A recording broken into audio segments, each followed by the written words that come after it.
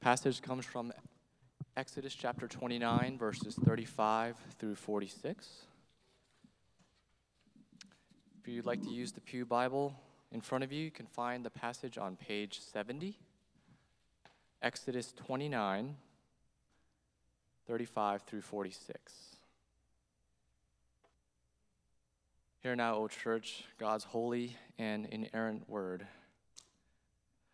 Thus you shall do to Aaron and to his sons, according to all that I have commanded you. Through 7 days shall you ordain them, and every day you shall offer a bull as a sin offering for atonement. Also, you shall purify the altar when you make atonement for it, and shall anoint it to consecrate it. 7 days you shall make an atonement for the altar and consecrate it, and the altar shall be most holy. Whatever touches the altar shall become holy. Now this is what you shall offer on the altar: 2 lambs, a year old, day by day, regularly. 1 lamb you shall offer in the morning, and the other lamb you shall offer at twilight. And with the first lamb, a 10th measure of fine flour, mingled with 1/4 of a hin of beaten oil, and 1/4 of a hin of wine for a drink offering. The other lamb you shall offer at twilight, and shall offer it with it a grain offering and its drink offering, as in the morning, for a pleasing aroma, a food offering to the Lord. It shall be a regular burnt offering throughout your generations, at the entrance of the tent of meeting before the Lord, where I will meet with you to speak to you there. There I will meet with the people of Israel, and it shall be sanctified by my glory. I will consecrate the tent of meeting and the altar. Aaron also and his sons I will consecrate to serve me as priests. I will dwell among the people of Israel and will be their God. And they shall know that I am the Lord their God, who brought them out of the land of Egypt, that I might dwell among them. I am the Lord their God. This is the word of the Lord.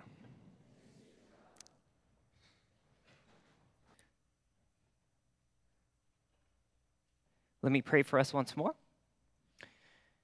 Heavenly Father, we thank you for your word. We thank you that your word is like honey to our lips, that when your word goes out, that it does not return void, but that it accomplishes that which you purpose. And I pray as your word is preached and taught this morning, that you fulfill your promise to do a work within us, that we take the truths that we hear to be able to apply it in our lives, so that we would be able to conform to the character of your Son, Jesus Christ, by the power of the Holy Spirit.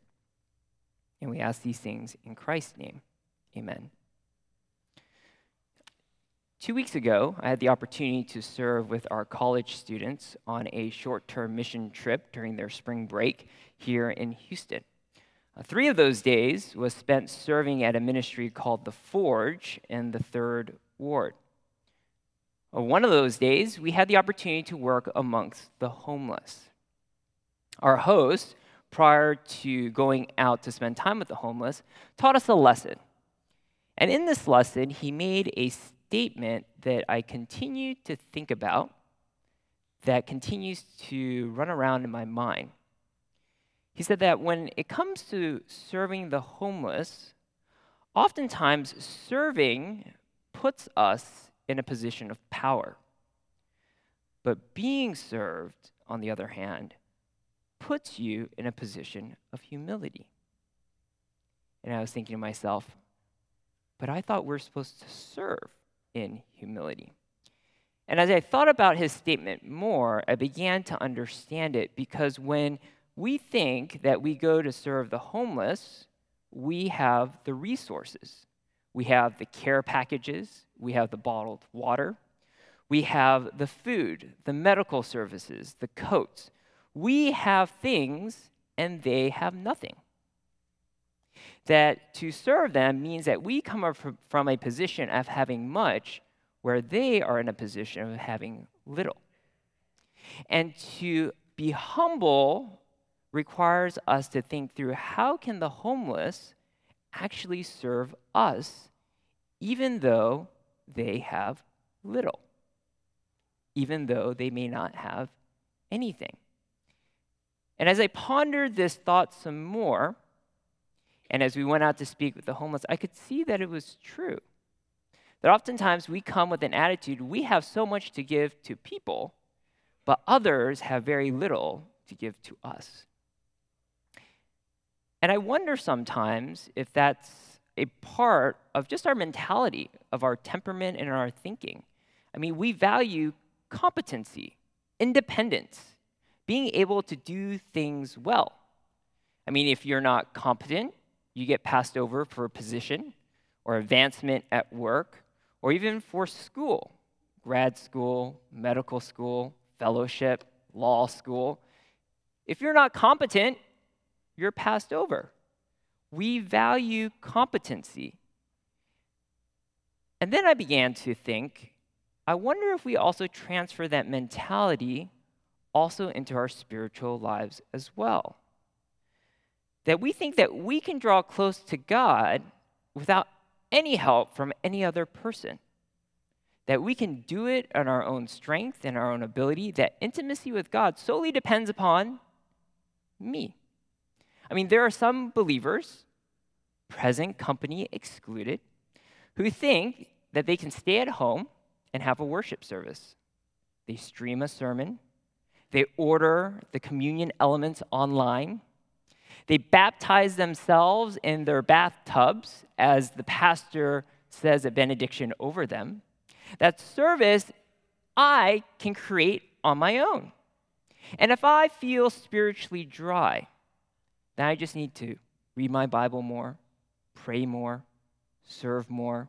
And if I do these things, then I will cultivate a greater intimacy with God because it's about what I can do. And yet there's a part of us that also knows that it's not true. That there's something within us that is crying out, help. We want to wave a flag to our brothers and sisters in Christ saying, help me. But we oftentimes don't know what to ask. So how do we actually ask believers to help us draw near to God? How do we invite other believers to help us grow in our relationship with the Lord? And it's interesting because when you look at the book of Exodus, God saves Israel from Egypt. The moment is when they cross through the Red Sea. Then God brings them to Mount Sinai where they receive the law and the stipulations of how a relationship is to be conducted with God. Then they receive instructions on how to create a tabernacle, a tent of meeting, a place where God would meet with them. Then the obvious question is then, can any Israelite draw near to God on their own? Let's say the tribe of Judah wants to make a sin offering. Do they send their grandchild, hey, Malachi, go pick out a lamb, and then dad's going to go to the tent of meeting, and I'll offer the sacrifice there? Or maybe the tribe of Issachar is thinking, I want to offer up the incense today, so let's go send Malachi, and he'll go and set up the altar of incense and burn the incense. But it's not that way. That God, out of the thousands of Israelites, chose one family from one tribe to help all of them draw near to God. That all the Israelites would need to ask the specific family help to draw near to God. That you can't draw near to God on your own. That you would need a mediator, a helper, a person to serve as your representative before God. That God sets up this worship system where you are actually dependent on other people, that you are dependent on God. So when we look at the system, we learn and we see what are things that we need to ask help for. And there are three requests that I think that we can make of other believers. Three things that we can invite other believers to help us in. And we see this in our text this morning. So what is the first request that we can make of other believers? Well, first, I think that we can ask believers to remind you of your identity, to remind you of who you are. Who are you? Who am I? And that other believers we should be able to invite into our lives to remind us of that. And in the time of the construction of the tent of meeting or the tabernacle, God selects a specific family from the tribe of Levi.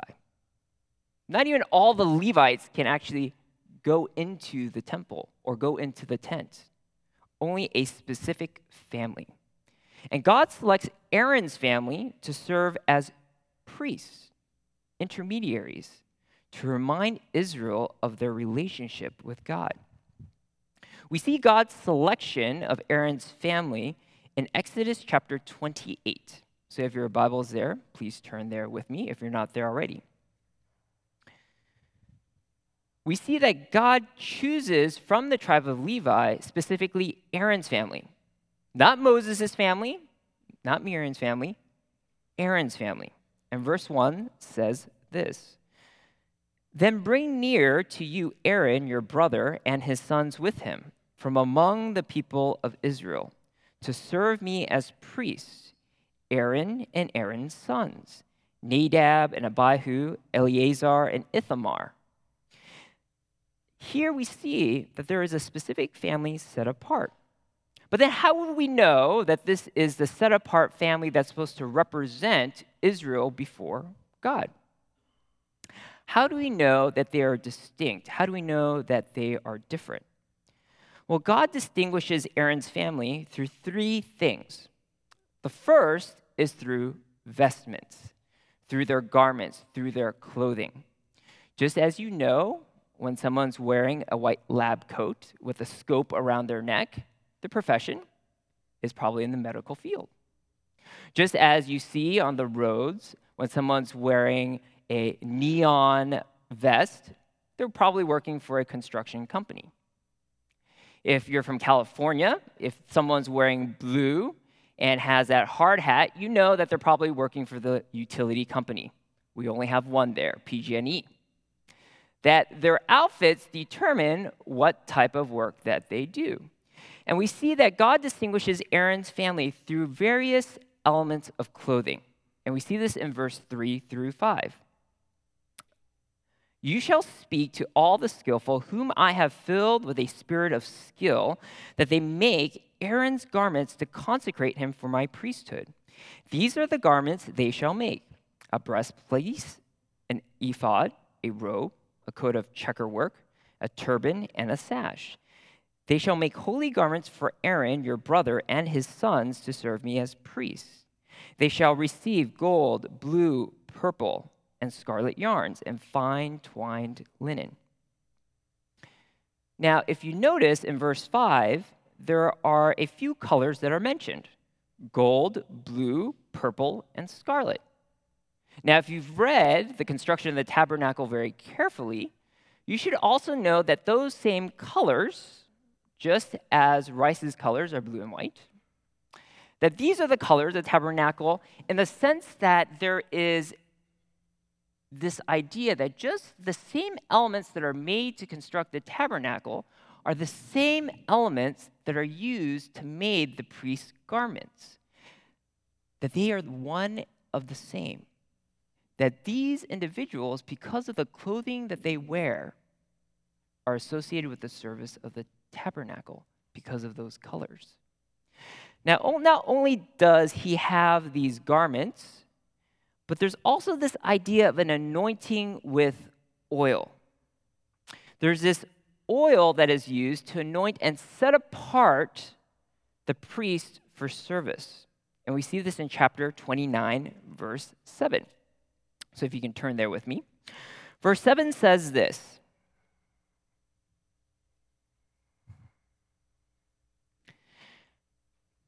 "You shall take the anointing oil of a certain ingredient type that is described later. You shall take the anointing oil and pour it on his head and anoint him. Now, oftentimes the pouring of oil over the head of a person is to set them apart for a certain type of office. Now, if you recall in the Old Testament, if you think in the future, when Saul receives the anointing of oil, he then is selected to be king. Or when David is anointed with oil, he is also selected to be king. That the anointing of oil is to demonstrate a change of office, a set apart, a distinguishment, that this person is set apart for a specific work. Now, not only does he have these different types of clothing, not only does he have this different anointing with oil, but that God distinguishes Aaron's family through an ordination ceremony. And we see this in chapter 9, verse 35 to 37. Verse 35 to 37. It says this, "Thus you shall do to Aaron and to his sons according to all that I have commanded you.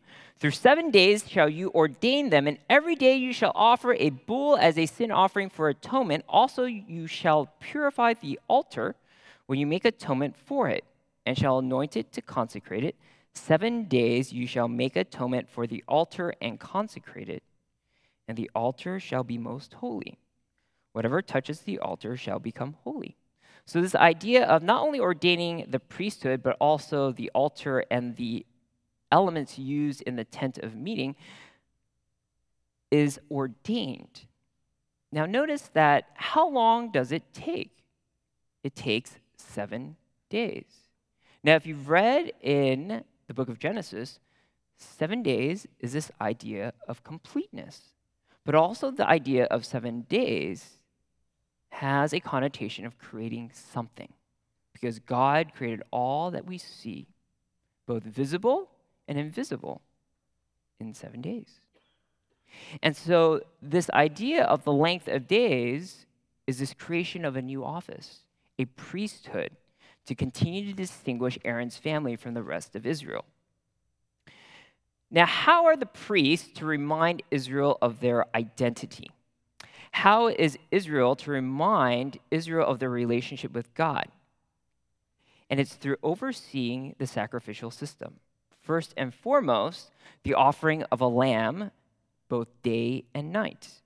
We see this in chapter 29, verse 38, and also verse 42. Let me read verse 38 to you first. Verse 38 says this, "Now this is what you shall offer on the altar, 2 lambs, a year old, day by day regularly." And verse 42, "It shall be a regular burnt offering throughout your generations at the entrance of the tent of meeting before the Lord. That when this lamb is offered both in the morning and in the evening as a burnt offering, that means no one eats any part of it, no lamb chops for anyone, because the whole thing is burnt up." Meaning that they are a people who are wholly devoted to God. Because the burnt offering is to demonstrate fellowship, relationship with God. Then when it's offered in the morning and in the evening, it's to remind Israel that you have a special relationship with the Lord. And not only that, verse 45 and 46 delineate how special that relationship is. In verse 45 to 46, it says this, "I will dwell among the people of Israel and will be their God. And they shall know that I am the Lord their God who brought them out of the land of Egypt, that I might dwell among them. I am the Lord their God." Notice that in verse 46, it doesn't say the Lord your God.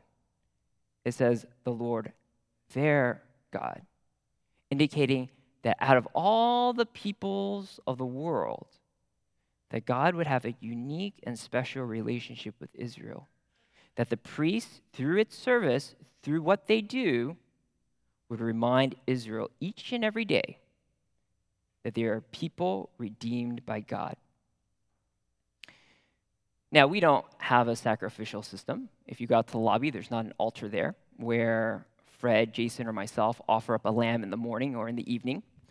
If you come in the morning and evening, we might not be here, depending on how early or how late you come.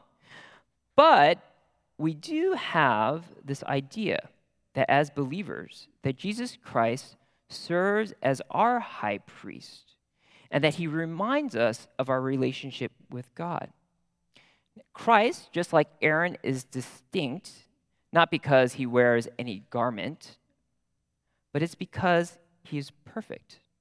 That within him there is no sin, that he's holy and set apart, that he lived a perfect life. And we see that in the book of Hebrews.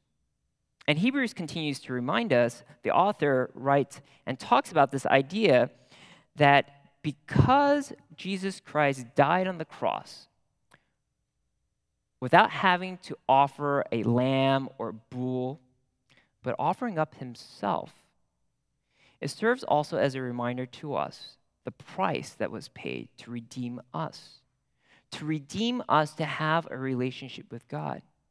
So that when we doubt whether or not God loves us or even cares for us, we look at the cross. We look at our Savior who was hung there, who gave his life to restore us to him, to restore us to God. When we think that our works are not good enough, that our service is insufficient, we think about Christ who hung on the cross and said, "It is finished." That the work that was done for you is complete, to remind you that even if the world, your family, your friends, your classmates say that you have no significance, Jesus says, you have significance. You have value because I gave my life for you. And that Christ serves as our high priest forever to remind us of that special relationship. But then God also selects believers as priests to remind others of their relationship with God as well. If we look at 1 Peter chapter 2, verse 9, Peter reminds us that we are a chosen people, a royal nation, but also a priesthood, to proclaim the wonders of him who called us out of darkness and into his wonderful light. That just as Christ is our high priest, he has commissioned us, his followers, to also be priests as well, to remind one another, to remind each other that our significance, our identity is not found in what we work or what we do, but our identity first and foremost is in Christ. That we are not engineers, ministers, students, lawyers, husbands, wives, boyfriend, girlfriends, friends, acquaintances first, but that we are those who have been called out of darkness and into the light, that we are a people who are redeemed. And we need to learn to ask believers to remind us of that identity, of who we are. So what's the second thing that we can ask for?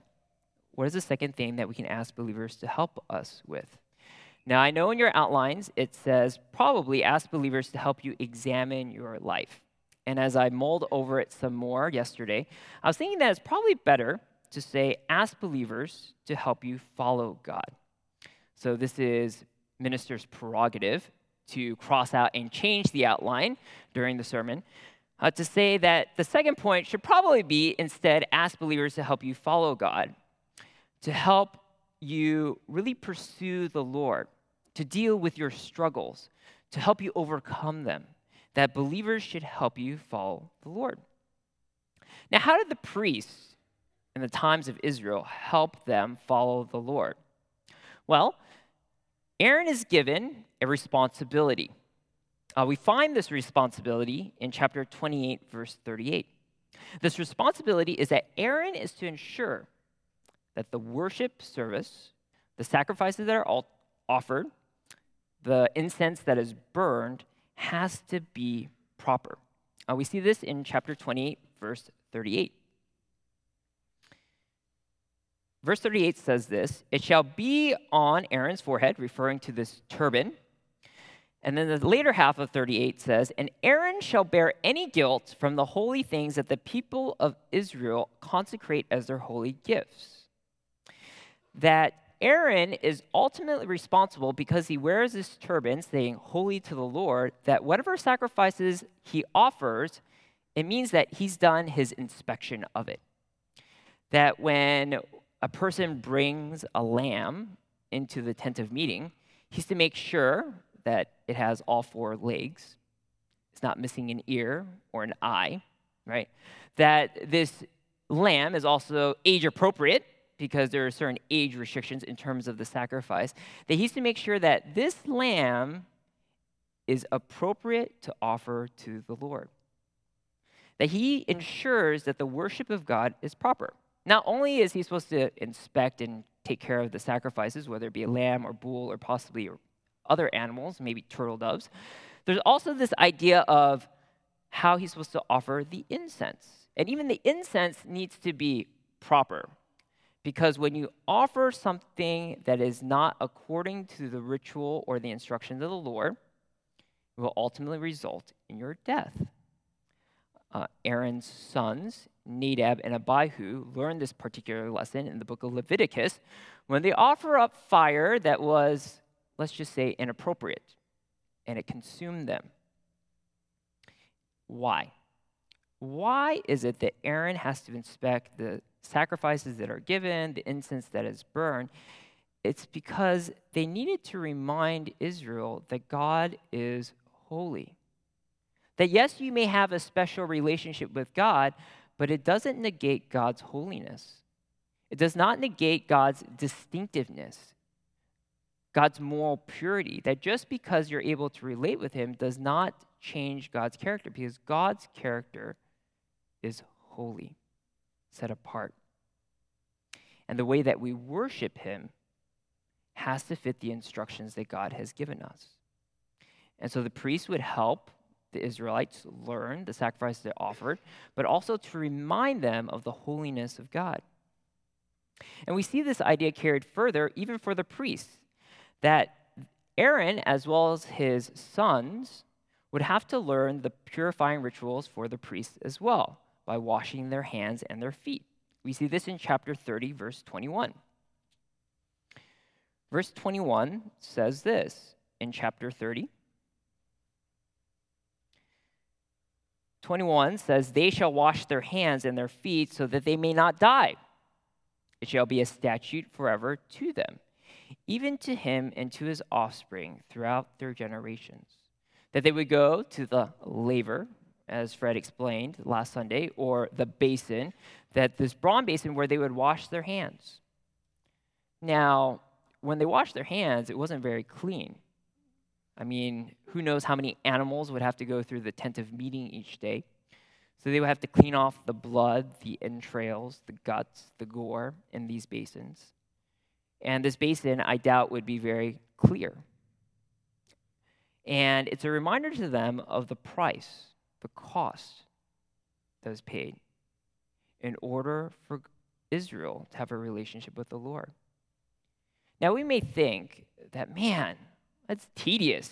It's very tedious to have a relationship with God for Israel.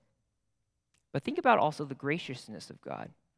That God who is holy is willing to allow a people to enter into his presence through the offering of, in Israel's day, lamb, goats, or bulls.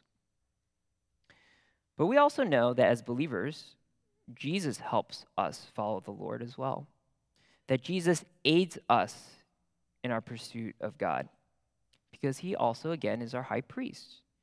And why does he aid us, or how does he do that? He aids us when we are tempted, because he was tempted in every way, yet without sin. That he understands our temptations, and that he's able to aid us, to help us. Now you may be wondering, well, how does Jesus help us? He doesn't magically appear when I'm in struggle and then tell us, don't do it. But I think oftentimes when we sense that struggle between right and wrong, we sense a tension. We sense a conflict. And that tension and that conflict is oftentimes Jesus, through the prompting of the Holy Spirit, to tell us, consider carefully. And in those times, God may bring promises from his word into our minds to remind us to choose right. Now, not only does he aid us in temptation, but he also cleanses us from sin. In 1 John 1:9, chapter 1, verse 9, it says, if we confess our sins, he is faithful and just to forgive us our sins and to purify or cleanse us from all unrighteousness. That if we sin, Jesus' death on the cross is sufficient to cleanse us from every wrongdoing if we confess it to him. Now, we also as believers have a responsibility to help each other follow the Lord as well. If you look at Galatians chapter 6, there's this idea that if anyone is getting caught in sin or transgression, you who are spiritual should restore him in a spirit of gentleness.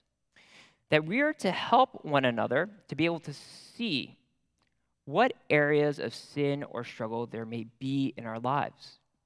That we have to invite other believers to inspect our lives to see what areas of sin we may be struggling with. And it's not very easy, nor is it very comfortable. Because if you're going to ask your accountability partner, can you help me identify areas of sin in my life?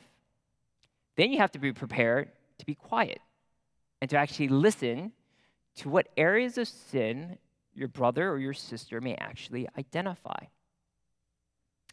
I remember on our spring break mission trip with the college students again, there was an opportunity when a person came to speak about work and faith. And he worked with Asian Americans at Princeton University, I think.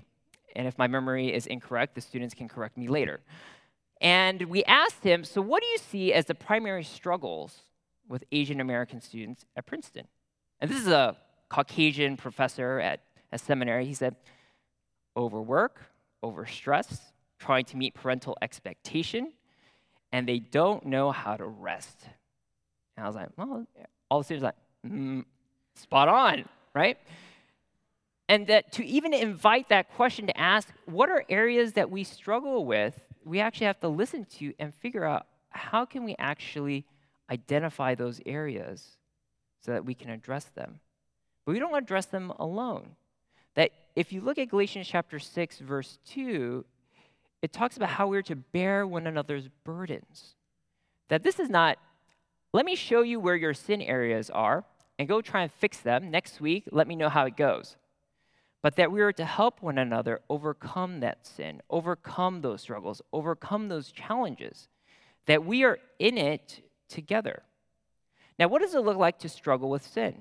It means that when you are tempted, how do you deal with the temptation? That perhaps you may come up with a plan that makes you slower to give into that particular temptation. And that over the course of time, with the help of others, the slowness to give into temptation may eventually lead to not having that particular struggle anymore. And that we need to help each other do that well. The third request that we can make of other believers is this: to ask believers to intercede for you, to ask them to pray for you. And we see this in Israel for the priests as well, that the high priest represented Israel before God. Well, how did he do this? Well, if you flip to chapter 28, he does this in two ways. The first is through these shoulder plates. 2 plates made of gold, within them inserted 2 onyx stones. Underneath each stone, 6 names on this side, 6 names on the other. And the priest would bear these names before God. In chapter 28, verse 12, it says this: "And you shall set the 2 stones on the shoulder pieces of the ephod as stones of remembrance for the sons of Israel. And Aaron shall bear their names before the Lord on his 2 shoulders for remembrance." And it's as though when Aaron puts on these shoulder plates, he is remembering that I'm representing Israel before God, and also the weightiness of that particular task. And then the second piece of garment that reminds the high priest to bear Israel before God is this breast piece. And on this breast piece, you would have this plate with these 12 stones. Underneath each stone would be a name of Israel. And this plate was also to remind the high priest that he represented Israel before God. We see this in verse 29.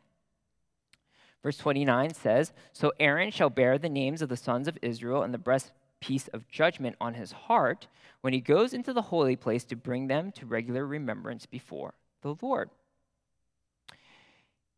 And so with these two elements, the high priest would go into the holy place and even the Holy of Holies to represent Israel before God. But also the other idea of intercession is this idea of the offering of incense. The incense oftentimes in the Old Testament and New Testament is representative of prayer. We see the incense being offered in chapter 30, verse 7 through 9. Chapter 30, verse 7 through 9 says this, "And Aaron shall burn fragrant incense on it. Every morning when he dresses the lamps, he shall burn it. And when Aaron sets up the lamp at twilight, he shall burn it. A regular incense offering before the Lord throughout your generations." And it's interesting because if you think about the incense that's being offered in front of the Holy of Holies, it served as a visual representation as the smoke kind of wafted up to the heavens, as if your prayers were going to the Lord. And if you also think about it, the incense smoke is probably the one thing that was able to penetrate the curtain between the holy place and the Holy of Holies. Also as a visual reminder of your prayers being able to enter into the presence of God. Now, for us as believers, we know that Jesus Christ also intercedes for us. Paul reminds us of this in Romans chapter 8, where he talks about how Jesus is seated at the right hand of the Father, interceding for us and praying for us, that we would be one with them, just as the Father and the Son are one through the Spirit. That Jesus is praying that the church would be one, just as the Father and the Son are one. That he intercedes for us. But also, believers are expected to intercede for one another as well. And how do we do that? Well, oftentimes we think when it comes to prayer time, we're waiting for the question, how can I pray for you? Rather than asking the question, can you pray for me? And I think oftentimes asking for help in the area of prayer is learning to ask the question, can you pray for me? And you maybe think, but that seems so odd, that seems so selfish. Well, if Paul asked for prayers, 1 Corinthians, Ephesians, Colossians, 1 Thessalonians, and in these letters that Paul asked these churches for prayers, he, the great apostle, then what makes us think that we can't ask other people for prayer? So how do we ask people for prayer? Yet a few days ago, my brother and I were going through the book Side by Side by Ed Welch. And there's a chapter in there saying, say help to others. And in this particular chapter, hopefully that book, if you're interested, is still offered in the book stand. If it's not, let me know. I can lend you a copy. In this particular chapter, he's talking about asking others to pray for you. And how are you supposed to do that? There are these circumstantial events that are going on that you can ask people to pray for. I'm looking for a job, not enough financial provision. I'm looking to get into a medical school, residency, circumstantial. Then also to ask to pray for heart issues. For instance, I feel anxious because I don't know where I'm going to be next year. I feel angry because of how someone treated me at work. I feel frustrated because of things that are happening at home. So let me give you an example. So let's say someone says, I've really had a hard time at home because the two kids, man, they didn't nap this afternoon. They were fussy the whole day. One of them spilled their cereal in the morning, got milk all over the place. And then another person playing with the paint, got paint all over themselves. It was a rough day. And can you pray for me? Can you pray for me that I would not hold on to the anger and the frustration that I feel? And the scripture that kind of informs that particular prayer is Ephesians chapter 4, verse 26, where it says, be angry and do not sin, and do not let the sun go down on your anger. Or maybe it's about exam season. You have tests, and it's getting you anxious because if you don't pass this test, your grade is going to take a drop. It goes from an A to a B or a B to a C, and you really need to pass the test, and you feel anxious. You feel worried. So then you would ask, can you pray for me? That God would help me cast my anxiety on him as I prepare to take the exam. And the scripture that informs this particular prayer request is 1 Peter chapter 5, where it says, casting all your anxieties on him, and he will lift you up. That as believers, can we begin to ask people to pray for us rather than wait for the question, how can I pray for you? So in summary, we talked about the importance of asking believers for help, to ask believers to remind you of your identity, to ask believers to help you follow the Lord, and to also ask believers to pray for you. When I was in my last year of college, I took one of my last classes on instrumentation as a mechanical engineer. I still remember the professor's name. His name was Dr. Faruqi. He's probably European, if you can't tell from his last name. And I remember we were on the first day of class. He went over the syllabus, our course expectations, how many assignments we had, midterms, and they closed with this line. He said that if any of you need help during the lecture, if you don't understand anything, ask now. Because when finals come around and you're taking that exam, it's going to be too late to ask. So it's better to look foolish in the classroom than look foolish at the end of this quarter. And I took it to mean that if you don't ask for help now, it may be too late. So ask for help. Let's pray. Heavenly Father, we thank you that you're a God who is gracious to us, God who is holy. And yet you are still willing to relate to us and to connect with us. You connected with Israel through mediation, through the priest. You connect with us through our great mediator, our high priest, Jesus Christ, and even through the intercession of other believers. And we pray that you would give us the humility, the humbleness that is necessary to ask for help, especially if we need it. And we ask these things in Christ's name. Amen.